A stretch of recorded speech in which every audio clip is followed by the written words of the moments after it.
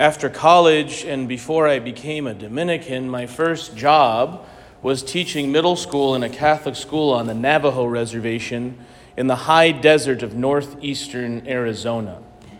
Up until that point in my life, I had not spent so much as one day in a desert. Having grown up in St. Louis, gone to college out in Virginia, the desert was a foreign thing to me. And so when I was going out to the reservation in Arizona, the closest airport was about 4.5 hours away in Albuquerque, New Mexico, and then you have to drive through the desert to get there. So this whole experience of flying out there, landing in Albuquerque, and then driving through the desert into more desert was quite an eye-opening experience. I didn't know there were so many shades of the color brown and red until I had moved out there. And as we're driving out from the airport, the woman who was driving us, who was kind of our sponsor, our group of volunteers out there, she was saying how this was the wet season in the desert. And I had a hard time reconciling what that meant. It was clearly and obviously a desolate and dry place. I quickly learned that the wet season meant this. Every day, about 3 p.m., the sky would darken, and for about 10 minutes, it would rain uncontrollably and then stop. Some days it would rain for 15 minutes. Some days, and this was the crazy part about it, if it rained for more than that, it was dangerous because the ground could not absorb water that quickly, and so flash floods could just pop up just in the spur of a moment. Living in the reservation in the desert, I came to realize very quickly how absolutely necessary, but also how unbelievably powerful water is. All of a sudden, for the first time in my life, water was an important and precious commodity. But not only that, because of its scarcity, it could inflict damage so quickly in that area. Ours is a time in general, brothers and sisters, of plentifulness, of all that we need. And we are so good at being and having access to water that we oftentimes don't even think about it. But what's interesting, I noticed this on Ash Wednesday because I've never seen this before. We have so much water that there were hundreds of people, mostly women, who came to Ash Wednesday Mass with a huge Stanley container. So worried that they were not able to go 1 hour without a drop of water. Well, we don't even think about it, right? And I'm not that's not necessarily a bad thing. If you need water, you need water. We don't eat before we receive Holy Communion, but water is certainly fine. But we just live and we don't even think about how amazing it is for us to be so blessed that at any time we can turn on a tap and drink water. Think about that. One of the ways that this came to light for me was here in Bloomington and how blessed we are. When Father Justice moved here, he came to me and he knocked on my door and he said, "Can we drink from the tap water?" Because for 57 years when he was living in Nigeria, you could not drink from the tap water in most places. We have so much. And every year, the first Sunday of Lent, we are invited what? Into the desert with Jesus. And we can look at this negatively. We can say, oh, the tale of suffering and woe that is Lent. I have to give up all of these things. Or we can look at it as what it truly is.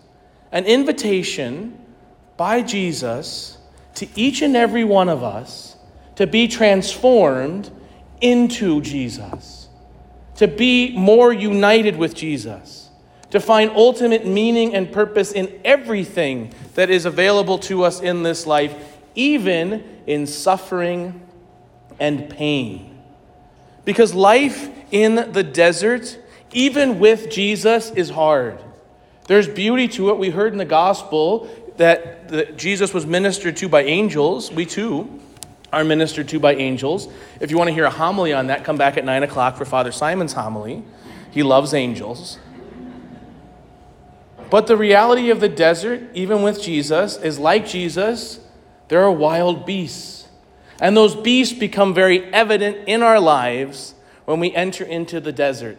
When we strip away those luxuries and conveniences of our life, what do we come face to face with in the desert? The wild beast that is my heart, that is my life, that is everything that I shouldn't be.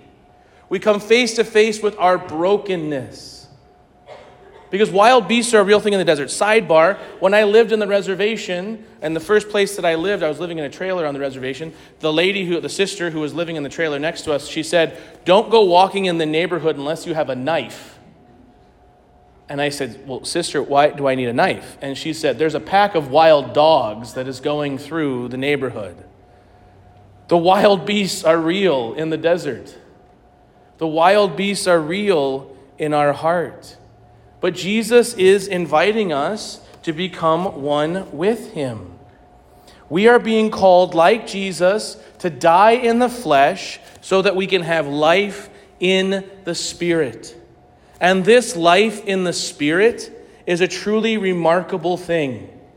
It is something that will allow us to smile even in the face of death, to bring joy into the brokenness of the world, to love those who hate us. This is the transformation that comes when we go to the desert to seek new life in Jesus. Because the one way in which we can achieve happiness in this life, and I mean happiness that cannot be taken away, that cannot be shrunk, that always grows and expands, the only way is the cross. Luis Martinez was the Archbishop of Mexico City, and in his book, Only Jesus, he has this to say about going to the cross, about going to the desert with Jesus. In order to glorify the Father as Jesus did, one must love and fulfill his will, even to sacrifice, even to the cross. In order to save souls, one must do exactly the same. Every immolation, every sacrifice, every cross is the perfect fulfillment of the Father's will. That will then is a martyrdom and a joy, a Calvary and a heaven, because it bears every sorrow and produces every joy. True happiness on earth consists in performing with heavenly gladness the Father's will, which both martyrs and immolates. This joy of executing the Father's will is the holy, unalterable, divine joy of the cross. The cross is the supreme accomplishment of the Father's will. Therefore, it is the highest martyrdom and the loftiest joy. The passion for fulfilling the Father's will nailed Jesus to the cross, upon which he attached for all time to come the secret of sorrow and the secret of joy, blended in the priestly love of his divine heart.